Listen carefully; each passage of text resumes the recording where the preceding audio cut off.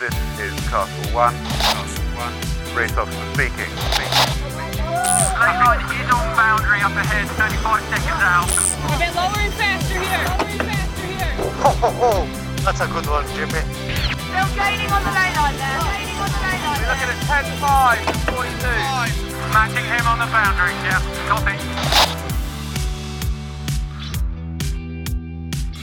Welcome back, podcast listeners. It's great to have you along with us. If you haven't already listened to Brad Butterworth Part 1, it's worth checking that out first. You get a real sense of the man and how he developed into such a force within our sport. In this part, we are really into the meat of his career, racing with Russell Coutts, winning the Cup and defending it at home for his proud nation, and then all that followed. I won't spoil the surprise if you don't know the story. If the behind-the-scenes goings-on in Cupland is your bag, then you're in for a real treat. If you're enjoying what you hear, then head over to buymeacoffee.com/sailing podcast. It's easy to use, I promise, and your support is really appreciated. It allows us to stay ad-free and to keep on delivering these uninterrupted pods. If you've supported us already, then many thanks. Right, let's get on with it. Here he is, and to get things underway, we're at the 1998 Sydney Hobart race. I hope you enjoy part 2 of the time I spent with Brad Butterworth. It's a hard thing for them to do, but they should have cancelled that race or delayed it. If somebody goes over, you'll be lucky to retrieve that person. 70 knots, you're just surviving. That's a hurricane. You don't want to poke Coutts too many times before he pokes you back, you know. Brad, in 1995, you're 36 years old. You've won the America's Cup for your country, for New Zealand. The sailing world is wide open to you. There's a ton of avenues to go down.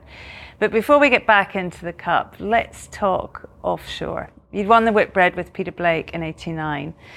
But in 1998, you did this Sydney Hobart race on board Larry Ellison's Sayonara. It was an edition of the race that would end in tragedy. 6 lives lost, the fleet devastated by hurricane winds. What do you remember about the start of that Sydney Hobart? Actually, the lead up to it was just really sort of, I think it is a lesson that it hasn't quite been learned. But the lead up to it was, the weather forecasting was getting worse by day leading up to that. And so I'll never forget what happened in that race, because obviously, guys that we all knew, Glenn Charles, perished, and there was a lot of people that we knew that it was just a tragedy that shouldn't really have happened, And you can blame a lot of people. You can blame the sport. You can blame everything. But I mean, sailors usually, or sports people, if they're going to run a competition, they very rarely try to cancel it because of bad weather or whatever. They just push on and do it. But that day, Dixon and Chris Dixon was the skipper of the boat. Larry Ellison was sailing on board with actually Lachlan Murdoch, which was Rupert Murdoch's son, was on board. And we had a really strong group of guys with probably 6 to 8 Whitbread or round the world race veterans, And I went to the pre-race weather forecasting, and the Met guys there in his father Christmas hat. Beautiful sunny day in Sydney. Has the map up, has these 2 converging systems, and says, you might get quite a bit of wind in Bass Strait, but, don't think. And so somebody says, well, how much wind? He says, you might see 50 knots. And, and there's just disbelief, because people just don't believe those guys, So I'm going, Jesus, okay. So then we go back to our own private, we have breakfast together down in Rushcutters Bay, and Clouds is there, Roger Badham, who was doing the weather, and he said, listen, this is not good. It could blow 70. And I'm going, Jesus, I don't know if they should start this race, because there's a lot of boats that just won't cope with that. 70's a hurricane. Anyway, I told most of the guys, well, they all listened, but they didn't really. And so, all the light wet weather gear went off the boat, all the heavy wet weather gear, all our harnesses became attached to our wet weather gear. My boots, instead of sailing shoes, showed up. We just went off fully worked up, ready to go. And basically it's a hard thing for them to do, but they should have cancelled that race or delayed it by 2 days. Would have made a big difference. But it was a beautiful day sailing out of the Sydney Heads, beautiful sunny, the full-on Sydney farewell, fantastic. And then that night, that southerly buster came in and it just got worse and worse and worse. And then the wind gear blew off the top of the tree at 72 knots. Well, it took us 4 hours to put the storm jib on. The sea state was so bad.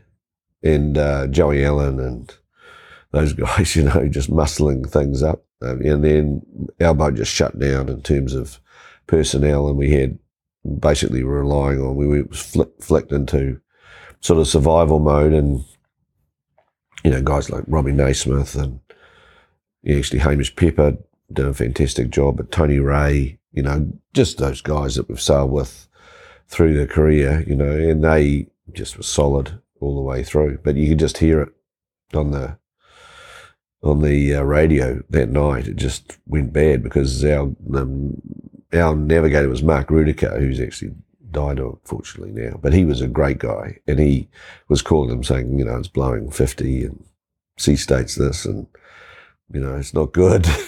And so you could hear those, and then the maydays just started coming in. And actually the port side of our boat sort of gave away. We had to tack over and brace it up. Actually, Tugboat was sailing with us, and he was a boat builder. He's a boat builder for Oracle, obviously. And so we went and had a look at it. Larry wasn't too happy about that. But yeah, we had tacked over, and by that stage we could get into the lee of, or closer to Tasmania. But it was like a wake when you got to the finish. It was not good. Everybody just left, got off the boat and left. Larry actually did a little speech about, how achieving, surviving sort of thing, which was very good, but it wasn't very good, very bad. Did you ever think about not going? I mean, I bring that up because I was in Sydney that year, and actually with Glyn Charles, who did die, had been part of the Olympic team, and he was there coaching with some of us. And I remember in that build-up, actually, he didn't want to go. I mean, if you know a little, you have reservations about what you're taking on. But he went anyway. Yeah. And I often think that, that we're not very good at making our own decisions, really, whether to go or not. No, there's a lot of peer pressure, because he would have had mates on board that wanted him to go.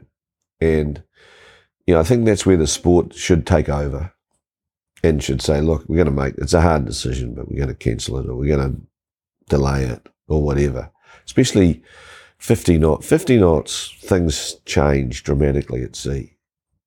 So 50 knots becomes, you can't retrieve. If somebody goes over, you'll be lucky to retrieve that person. 70 knots, you're just surviving. That's a hurricane. We were in 70 knots. We were, we had a trisalon and a storm jib on, and that was too much. And we were just trying to slow the boat down and just get through that part of the night. And then the next day, things sort of, didn't really back off until we got up until right up until Tasman Island. It was pretty bad. So yeah, I think we do a bad job with that. How did that race affect what you've taken on since? Well, I was keen to quit offshore sailing. That's for sure. I didn't want to go back to do the Hobart, but I did eventually. But it was, it left a mark on me. I wasn't that happy with that, because it was, and we were in a big boat, and we were, it blew really hard, and I think we were good at that, seamanship and stuff like that. We were relying on what Blake had taught us. So, all that sort of stuff came out, which was good. But, it was a bit too close to the bone that when somebody dies in our sport, it's just not on the menu, It's a bit like when, Bart died in San Francisco, it's just not on the menu, A day race, somebody loses their life. It's not good. Well, back home, and attention was turning to the defence of the Cup. What was the feeling in New Zealand? So Peter Blake was involved, Russell Coutts, of course. Momentum was gathering. What was that period like in the build-up to 2000? It was pretty intense because we were sort of on our own, and we'd try to run some, we called them green boat regattas here, with the boats from the time before, the far boats that we'd built a lot of for 92. And so teams would come down and sail against us in these regattas. I think we did, we were good. We did a good job of that in terms of being able to be competitive, having these boats that were user-friendly, so that teams weren't using their technology or anything, and they felt reasonably comfortable, although they probably thought it was a bit one-sided in terms of it was our boats and, how we let them sail them and how we, the time they got to train and all those little things that add up to whether you're happy or not. But it's, I think we did a good job with that, and that made a big difference long term. And we had different guys sail. Murray Jones did one regatta where he sailed the boat, and Coutts and I were out of it. And we were trying to bring, younger guys like Dean Barker, and that they were sort of coming in. We were using those guys a lot to try and lift, the quality and the strength of the team. Why was that important to you? Because I think we had a vision of the future that we could, make this, we could keep it for a long period of time if we had the right formula. And so, Coutts was big on that. He sort of stuck with it. I wasn't that keen in terms of, especially when we were racing the defence that year, and that, he put Dean Barker on for the last race, and that was a shock to Barker. He wasn't expecting. I think he was enjoying the whole anonymity of not having to actually front up, but he put him on for the last race. And I went, oh, Christ, I don't know if this is a good idea. Anyway, it turned out pretty good. Dean did a great job, and he'd actually, through that whole campaign, he did a great job. Yeah. What was the feeling like winning the Cup in home waters? I mean, the only team other than the US to have done it, of course. What did that win mean here in this country? Well, I think it means they probably don't realise what it means to the actual sailing group, or to win it and defend it, I think, is a big deal. I think it's hard to keep defending it, but to win it and then defend it, it's two very different ways that you have to treat it. And I think we've done it a couple of times. So that group knew how to do that and lifted their game to, from being a challenger. We were a lot better group in 2000 than we were in 95, because we stuck together and we developed as a unit and everything. We were really students of the game. It's interesting you say that, because we always say, particularly in commentary, we always say, for the defender, they get to, the odds are stacked in favour of the defender. They pick the boat, they pick the venue, they can decide a lot. But yet you say it's much harder to defend. Why is that? Because you're on your own, and you're always going to be the bad guy in the whole thing, because it's in your patch, it's your, part of the world. You certainly I think with the Version 5 boats, it was a little easier for challenging teams, because the boats got so refined that it was just small parts of them that were,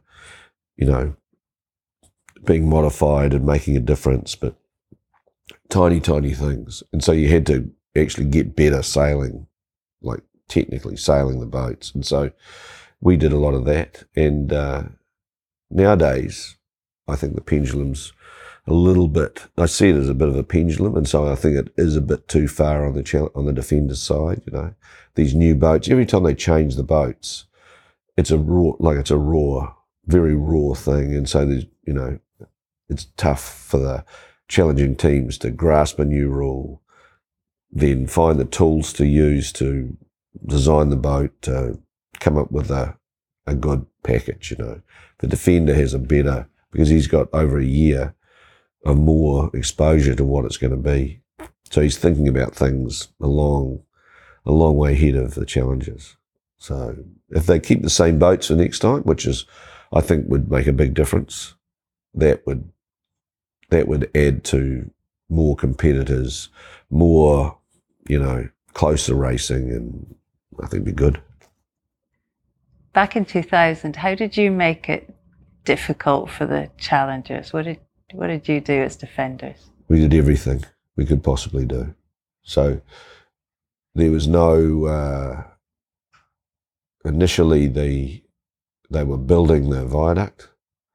So there's nowhere to go really here for a 5 metre deep IACC yacht to sail in and out of. So we were over in the naval base, and Luna Rossa, who was they were the challenger of record, they had to come there as well.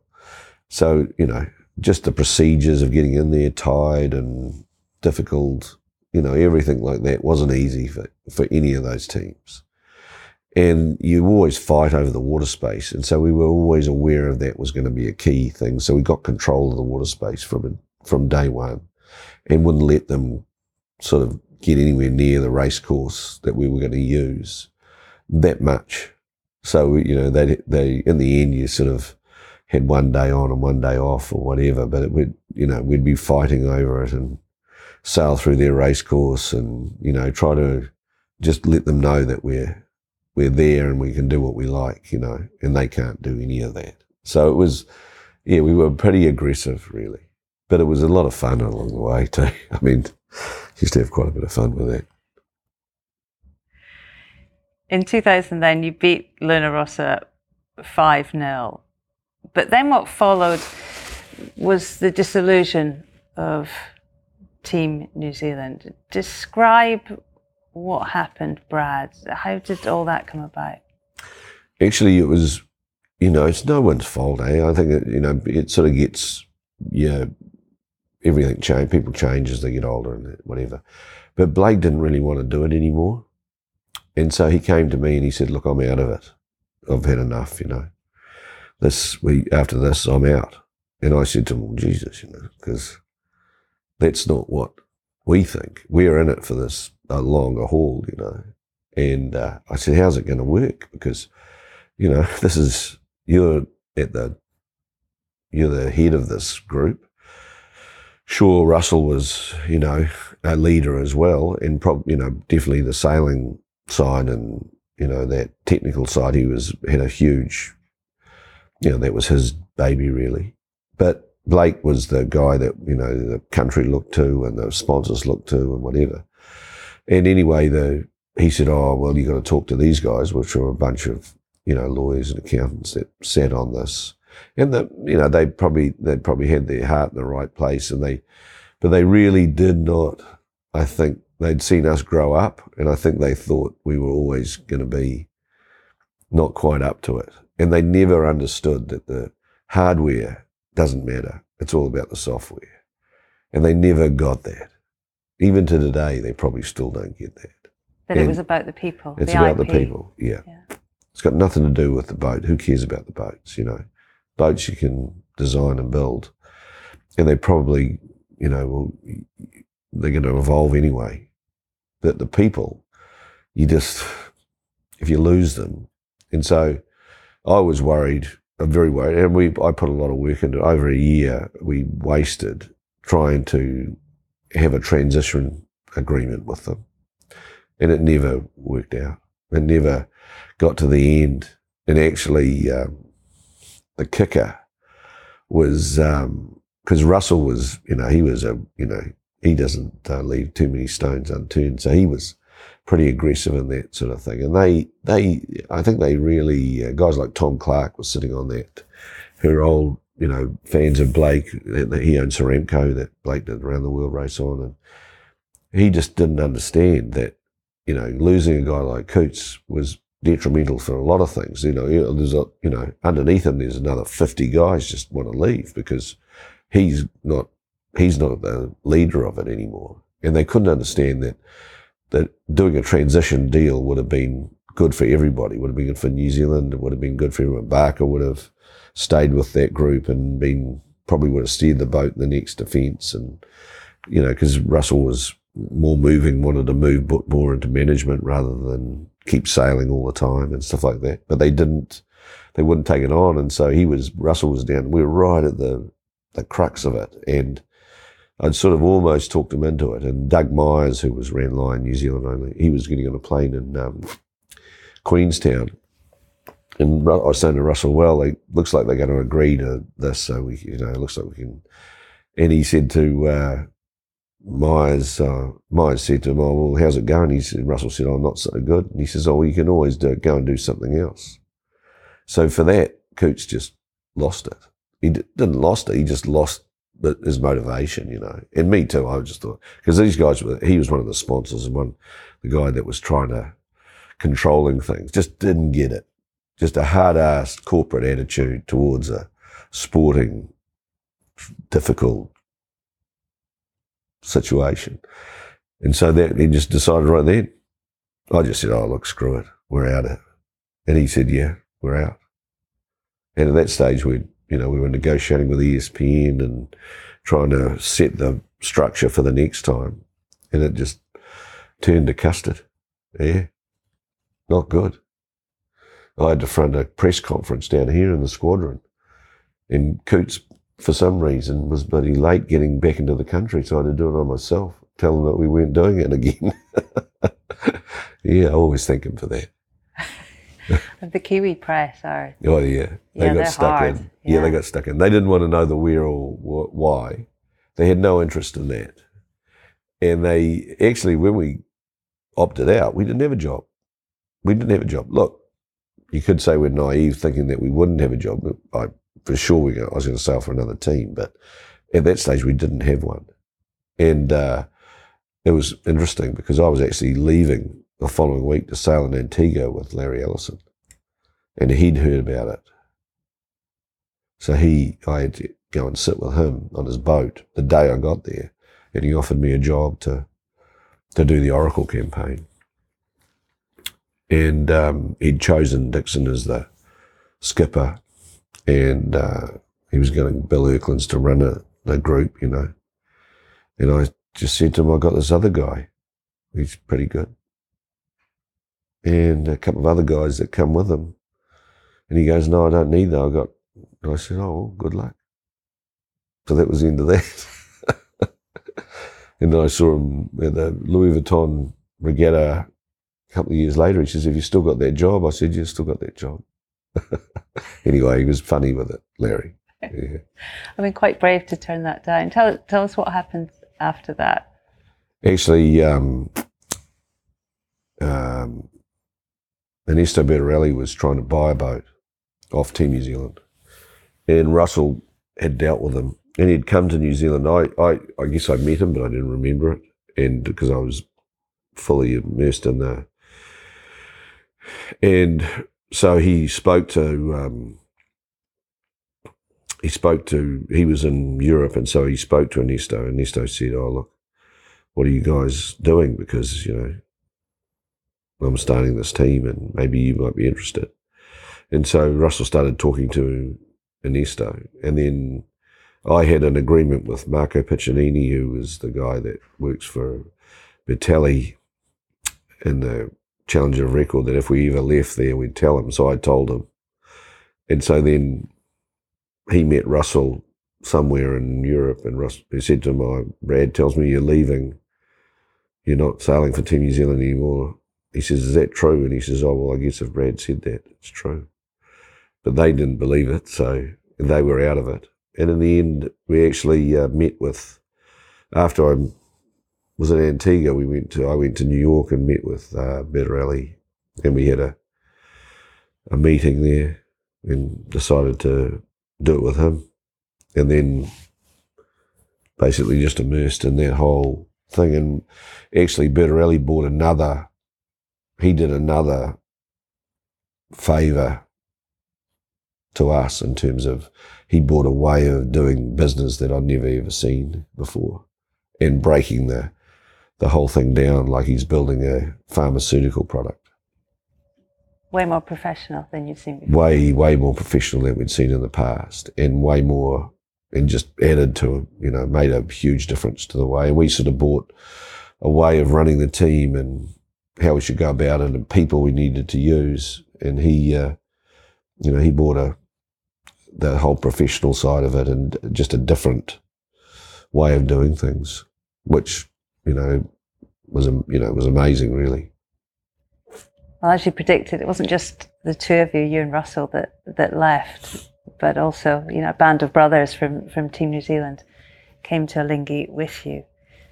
What was that like, 2003, here with Alinghi? I mean, we've been here for this cup, and I can vouch for the passion of the Kiwi sailing fan. What was it like going about your daily life, all the while sailing for the Swiss, trying to win the cup away from New Zealand?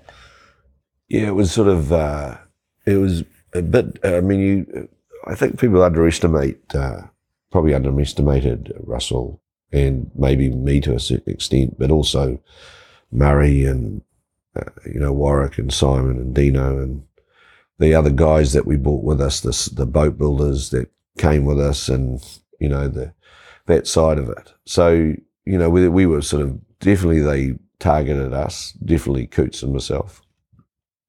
So we had, wound up with death threats and a lot of animosity towards us guys, But unfortunately, what it did do was just sort of strengthen our resolve, So it made, that's the problem. I don't think you don't want to poke Coots too many times before he pokes you back, So he's that sort of guy. He's live and let live, but, they were pushing us pretty hard, and so we started pushing back. And so it becomes pretty tough. And, I don't think you would, I think we can be tough if we have to. And so that's what happened. And we managed, we sort of, basically we circled the wagons and around that group, and we had Ernesto did a good job in sort of getting the base and putting the money into the base where we could just drive in there, and so I'd just be living at home and driving to work, and doing sailing as much as we possibly could. So it was, we were sort of it was a tough time for both of us, but obviously the rewards were worth it. I mean, that's a real fortress, isn't it? I mean, in the place you grew up with friends and family everywhere. Yeah, it was tough, huh? Yeah, even my mother, she wasn't too happy with me. Anyway, she's got over that. Russell came on the podcast a while back, and he talked vividly, actually, about sailing out every day through the hostile crowd, and actually just that it fueled the fire. That it didn't get to him. He enjoyed it in a kind of way in the end. Yeah, I guess him. I mean, but between him and I, we did enjoy it because we felt pretty confident in the group that we were with. We had great backup. We had great camaraderie within our group. And we'd had an opportunity to have a clean piece of paper. And he'd done a fantastic job, getting Rob Vrolik to come in and design the boat, and, the technical side of it. He'd done a great job in choosing a lot of those people and formulating that group. And Bertarelli did a fantastic job in just the culture, manufacturing the right culture so that, we had a balance of fun and professionalism at the same time. And so, Russell was really, he certainly was, he put his shoulder into it. And, you know, it was crazy. I mean, it was madness, eh? There was just, I mean, they were trying to put bloody bulletproof vests on us when we towed out. And the thing was absolutely, I had protection, he had protection. A lot of the guys had protection, the Kiwis. You know, so but things were, the local media here, especially the talkback side of it, is a pretty septic culture. And they just fueled they started right from the beginning, and it got worse. And then they started a movement around this thing called Blackheart, which was a great name for a group that hated us guys. So we'd have billboards outside our base with, you know, getting stuck into us. And it got out of control, really. Blackheart, so an organised campaign against... That's right. It was fueled by a lot of, quite a few of the wealthy guys that had a vested interest that if the cup left here, it would be bad for them. So, yeah. What kind of things on the billboards? What did they say? Oh, I can't remember what it said, but it was, I mean, I think they were targeted Russell more than me, which was good. But, yeah, I don't know. It was, but yeah, it was bad. The whole thing was bad. And they had lunches and get together and, you know, they tried to make it as hard as it possibly could be to live here and compete.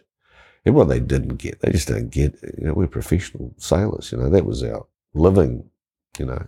And sure, we'd done it for New Zealand, but we'd won it and defended it for New Zealand. And we probably would have stayed if it had been the right way. But definitely Russell, you know, the guys that left, it's changed their lives, you know, a lot for the better. In what way? Financially?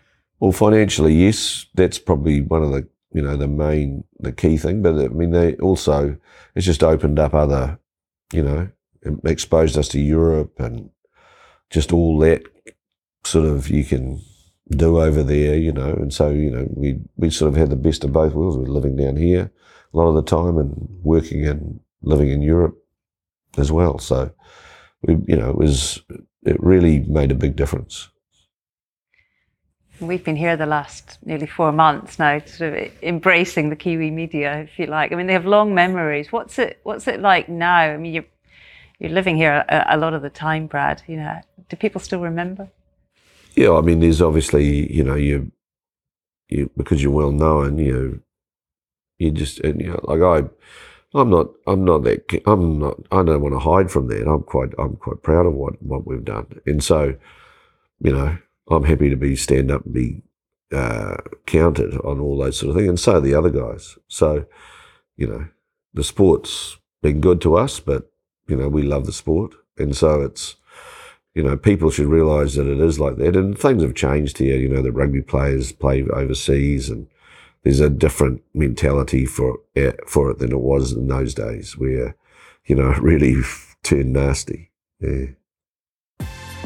To this day, I'm still not happy with what happened there. I'm going to take it out of the hands of the sailors and I'll put it in the hands of the lawyers. And that's what happened. Well, of course, you didn't just defect to the Swiss team. You, Russell Coates, the rest of the guys, you took the cup away from New Zealand, or certainly that's how they'd see it. I mean, did that change the way people treated you here at all? And I mean, can you remember what that was like? I mean, it must be weird. It's your home country, yet you're winning the cup for another. I mean, just describe that moment. Well, it was just, there's a tinge of disappointment for sure in terms of how it all happened in the end, you know. But there was a lot of elation in terms of how well, you know, this first time team, you know, it just showed, you know, especially, I guess, you know, especially Coates himself, how, you know, the transition between defending for New Zealand and then challenging out of the blue into a brand new team, you know. And okay, we had a billionaire as a backer and he was sailing with us on the boat, which makes a huge difference because he sees it firsthand. He understands the problems that you're facing, you know. And so just to do that, I think that was one of the biggest mountains you could climb, you know. And so he, you know, I think that as a group, we the key guys that had done it for New Zealand, but also then moved to Alinghi, they really got up, and sort of brought the best out of a lot of the other guys. Like, Rolf Vrolik, he was a standout. He's his character, sort of, he's not just a designer, he's, whispering in your ear, you should attack there or you should have done that, He's a sailor. So, those guys, we had a great group, really. And, you wouldn't change it. I wouldn't change a thing. It was just a pity it had to happen here. Well, you won the cup and then you can do what you like with it. And the next cup was to be in Valencia, which, you went on to win your 4th cup win. It's unbelievable, Brad. But early on in that Valencia campaign, the wheels fell off Alinghi a little bit, didn't they? There was an acrimonious split with Russell. What happened there? And, how difficult was that? You'd been together for such a long time. Yeah, I sort of, him and the administration side of it. So there was a couple of other guys that were instrumental in that, but Russell himself, I guess he lost a bit of trust there. You'd have to ask him exactly what he was thinking. But right from the get-go, I basically talked to him about that, and he said, "Oh, look, you should stay here and keep it going, and it's not your fight." And I actually didn't want to fight with Ernesto, I had nothing but good times with him and a great relationship with him. And by then we had hired Peter Homburg as one of the sailors, and of course we had Joachim Schumann and Grant Simmer. We'd brought Grant Simmer in to help us with design to start with, but also management, because Grant's good with that. He likes working out where the money's going. Anyway, we had the basis of a good group, and Rolf was obviously still with us, and so we had to pick. It was a bad. To this day, I'm still, not happy with what happened there, and it just pitted. He just sort of left, and it wasn't a great outcome for him as well. I certainly didn't want him to go. Tried like hell to try to talk him out of it, and got nowhere, which is normal. You did win the cup, but and after that win, just think back. It was quite a bad time in Cupland, wasn't it? Alinghi held the cup. A challenger of record was declared. Oracle contested it. By now fronted by Coutts, he was now Oracle, and the whole thing ended up in court. What was the big problem with all of that? Well, the defence in Valencia was actually, we were lucky because we hired Ed Baird, really. I'd had history with Ed Baird. With 95, he was the the other helmsman. So he did, that guy is handy. He's in your top 5. And basically he came in after being on the commentary team for the actual cup here in New Zealand, and wound up getting another shot to actually sail again, and just really showed how good he was in terms of he just sort of, it was either going to be him or Homburg, and I think it was always going to be Ed, and Peter's a great sailor and in his own right and can do thing, and he certainly he gets fired up, that's for sure, but Ed is just another level, I think. And so that went to there, and we actually won in a really I think one of the best sort of exhibitions of two very good teams sailing at a high level. You had Terry Hutchinson doing tactics and Barker sailing the boat, and really good sailors on board a Boateen design boat, which was, as good as us, just it didn't tack as well.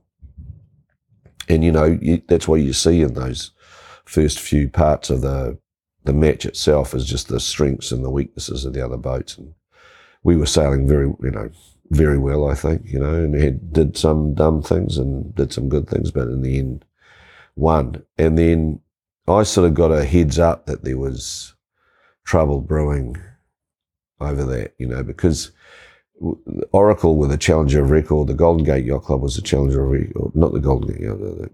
Was it the Golden Gate? No, it was the, what do they call themselves? I think it was the Golden Gate. Golden Gate Yacht Club.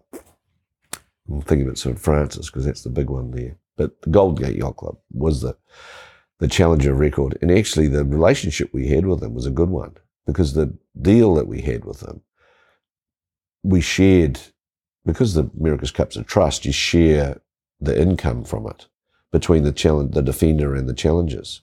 And so the deal they did, they split the money.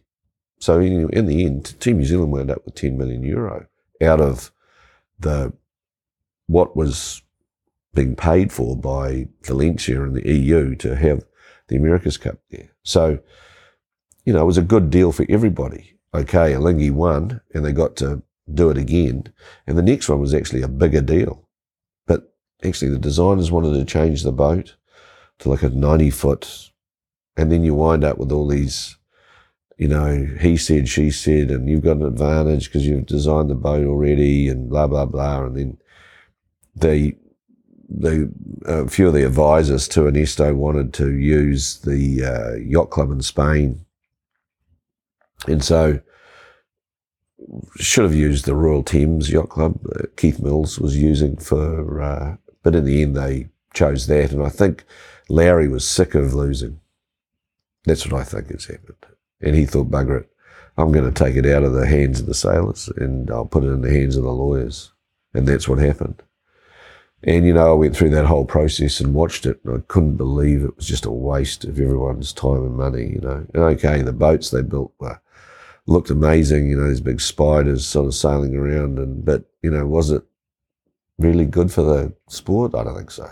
I think it was bad. It just put everybody on hold for a long time, and, a lot of guys lost their jobs, and it was, it's just a dumb thing, really. I thought the whole thing should have worked out some other way. But that's the America's Cup. I mean, as you say, it was a long time in litigation, but the outcome was the deed of gift match in Valencia. 2 giant multi-hulls, the Defender against the Challenger, and on Alinghi, your backer, team owner Ernesto Bertarelli, steering the boat. I mean, I was there, we were filming it for CNN, and it was so dramatic, this sort of winter, early spring week in Valencia. I mean, did that set off alarm bells with you at all, that, here was Ernesto wanting to drive the machine? Well, I guess he was sailing, he'd won the Cup twice sailing on board. So he'd been, he's a handy sailor. And I think he thought he was sailing those D35s on the Lake of Geneva. And so the guys that were actually in our group that were sailing against him would have a hard time beating him. So he's not, he's pretty handy at sailing a multi-hull, But we had a couple of other guys, French guys that sailed with us, and all very well known. And I think in the end, Ernesto paid for that whole thing. That was his deal. The sponsorship disappeared, and we actually wound up sharing those helming responsibilities a little bit, and with other guys. But in the end, I think he sailed the boat probably as fast as it was going to be sailed. I was more worried that the thing was going to fold in half and sink. It did feel like that, and actually both boats. We were waiting. I mean, everybody was waiting for something to happen. Yeah. Because we had a smattering of, there's a lot of French guys like Alain Gauthier was one that, sailing with us, and but I think those guys really didn't understand how critical it was that if we broke the thing, that was it. We couldn't fix it in time to, we just had the things were 120 feet long and huge, semi-winged, the masts were unbelievably expensive. Everything's expensive, everything's ridiculous, I mean, Luke Perron I think he did a great job and, for his part of it, but the whole thing was nonsense, and shouldn't have happened. And I hope it never happens again, I hope they don't go there. When Faye did it with the big boat versus the multi-hull with Dennis, that was another stupid era for the Cup, But I think the guys, when you're the defender, there's got to be a bit more balance in between the two groups. And how you get that, I don't know. If the principals are difficult guys, you're never going to get there. And Larry's, he's a difficult guy. How hard was it losing that Deed of Gift match? Oh, look, losing doesn't sit that well, I don't think, with any of the guys in our group. And we didn't do that to lose, but we were, we always felt we were on the back foot with that because they'd developed that boat a year before we had actually finished the defence of the America's Cup. They were building that boat. So they'd start to build that boat a long time before we actually finished the Cup. So they he had a plan, a long-term plan. And, that's the game, really. You can do it that way if you want to. And the Cup is like that. It's, it's susceptible to a Deed of Gift challenge at any time. And even now, these guys will be worried about that looking forward. That's interesting. Why do you say that? Because both Luna Rossa and Team New Zealand are susceptible to a Deed of Gift challenge. You're susceptible to a wealthy guy coming in and trying to challenge you straight away and then try to fight that off. If he is disgruntled about the way things are going, he might do a Deed of Gift challenge and then you'll say, oh no, I've already got a challenge, you wait in line. And next minute he takes you to court and you go to court in New York. So it's if it's an American team, you don't want to poke the bear too many times because he might wind up in a New York court. And that's I don't think you can win there. There's a lot going on, isn't there? Not just on the racetrack. No, there's a lot going on. Brad, you wrote about this concept of the Cup, I think, which suggests that it's really important to you, that the Cup is the pinnacle of our sport, and it should always be the pinnacle of our sport, that settling it in the courtroom isn't what it's about. I mean, what was your thinking behind all of that?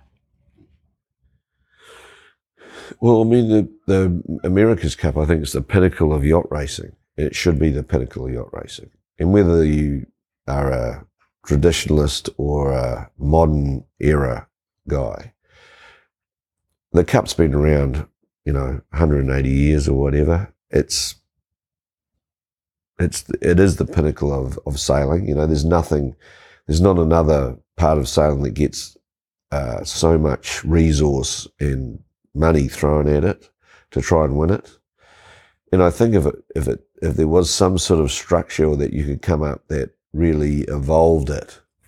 So if you look at what happened here when Team New Zealand won it, that whole concept of having the bases around the viaduct, it just changed things. I mean, it was just really if you ever went to Newport where all the teams were lined up around down Thames Street, something pretty special really. And then the viaduct thing worked very well. And then Valencia was a huge moment for the sport, I think, because you had 13 teams, all got bases, all got, it was a heady, you could see it being more like a Formula One competition, which is whether they like it or not, is what the teams aspire to be. Because they look at Formula One, they try to get a Formula One team to help them, and they try to aspire to be like a Formula One team. And it's not like that. It's not at that level, but it could be. And going to court and arguing over it just, I don't know, it's not, to me it just doesn't sit right, because the sport should be all about, I like watching I like watching sport at any lot of sport, like rugby or whatever, or tennis or whatever, anything that's on TV that you can see it being played at the highest degree. And sportsmen and sportswomen want to show their skills off, and they don't want to win 7-0. They want to win, but they want to show that it's not that easy, that they've got to a level that is. And so when you watch rugby, I can talk to a guy that plays an All Black. I don't understand that game like he does. Or even if you take golf, I play golf, but I don't play what the professionals play. They play another game. And sailing's like that. I can talk to Peter Burling or James Spittle about what they're doing, and I might have a better idea than most, but they're current and at the top of their game, and they are at a level that is far and beyond a club sailor or whatever, and that's where the America's Cup should be. Let's talk about the number of competitors, which is a frequent criticism of the Cup, particularly at the moment. And we've had 3 challengers here, but if you look back at other campaigns, we often see, say, a US boat populated by Aussies, or Lingy as an example, where the nationality rule was removed on crew members. Lingy was a pretty diverse crew. Where do you sit on that? Either option is problematic in a way. Nationality. Yeah. I think, to me, nationality doesn't exist. It's a myth, if you ask me, because it's just a financial rule. So you can have anybody it doesn't matter, you can hire somebody from overseas, you just have to jump through the hoops that they make you jump through. So if there's a nationality clause like there is in the Cup now, who's it really there for? Is it for the local team? Actually, what it's doing is stopping the teams coming down here early and sailing here, because they have to fit into a nationality clause or whatever. I think you're better off to put your effort into encouraging participation. And whether it's an EU team, it could be an EU team, or some other group that get themselves together. They still have to have a yacht club that they represent. But I think it's a real draconian way of doing it, is having a nationality rule, because I think that's people that don't understand the America's Cup. The America's Cup is a regatta between yacht clubs. You can bring the parochialism of the countries into it, but say the UK, they could have the Royal Yacht Squadron and, the Handball Yacht Club, both challenging for the UK. There's no difference between those groups, but one's a yacht club up the Handball, and one's sitting on the end of the Isle of Wight. I just think they should get away from that, get more into encouraging participation, letting other teams have whoever they want. I mean, if they want to put a salary cap or a cap, I mean, the New York Yacht Club just come out with a protocol that is 140 pages long, but in it they have a suggested cap of what the team should spend, and it's probably the way forward, really. What is it about the Cup, Brad? I mean, you've invested a lot of your career, your time, an awful lot of energy into chasing it. Why is it so special to you? I guess it was because it was unattainable here as a kid. So I grew up here. We looked at the America's Cup. I grew up sailing with all these other guys. We used to sail dinghies and whatever, but it was something that was unattainable as a Kiwi guy. So guys that were sailing overseas, really, for us, it was probably Peter Blake was the first of the guys that was, sailing on one of the big maxis for that Bob Bell, I think Condor or Bermuda or whatever it was called. Anyway, I think he was the first of the Kiwis that sort of pushed out overseas. But actually in the Cup game, there was nobody. It was something that we could look at, dream about, never never ever think of that you'd actually be in it or win it. It was something unattainable. And that's, why 83 was such a big moment for New Zealand and for us guys, because it sort of made you think, well, maybe, So that's what the Cup, and it still is to me. I think it's very hard to win, really hard to win. It's not something, all those things have got to be right, You have to make, it's not just one person or, it's a real team effort, and the money has to be available, the resources got to be available, the people have got to make the right decisions. It's, it's a complex game, and I've just been lucky. I think I've been lucky because I've been, exposed to guys that are, fantastic at that. You've achieved an awful lot in a stellar career, sailing in some of modern sailing's most celebrated campaigns. What would you have done differently? Where would you have changed things if you could go back and do things differently? Oh, I don't know. Probably, like maybe spend a bit more time sailing dinghies a bit longer. I sort of graduated to keelboats quite quickly, and that, was good and bad. But in those days you sort of stuck as a laser sailor, and they're not a great boat to sail. And I was always a bit small for a fin, but probably fit the fin now.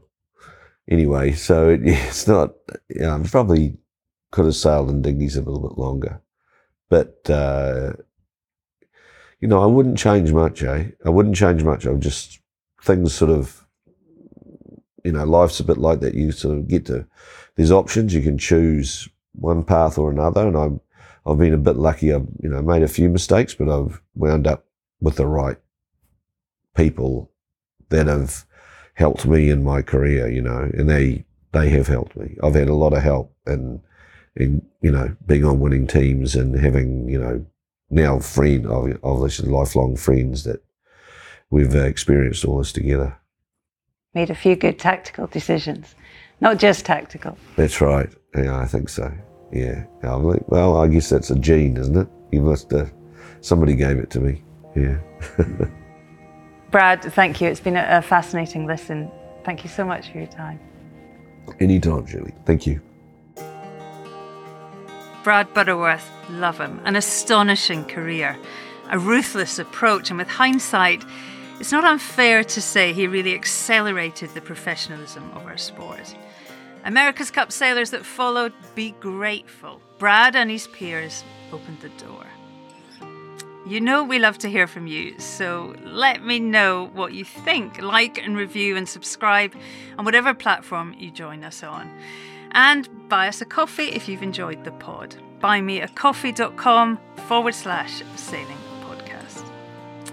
I get all the credit, but Tim at Vertigo Films actually makes these pods the lovely things they are. Massive attention to detail, editing and producing each one. Big thanks to Tim. Until next time, thank you so much for listening. Have fun on the water and sail safe, everyone. This is Castle 1. Race officer speaking. Leyline is on boundary up ahead, 35 seconds out. A bit lower and faster here. That's a good one, Jimmy. Still gaining on the lane line there. We're looking at 10-5 and 42. Matching him on the boundary, yeah. Copy. This is Castle 1 standing by. Out.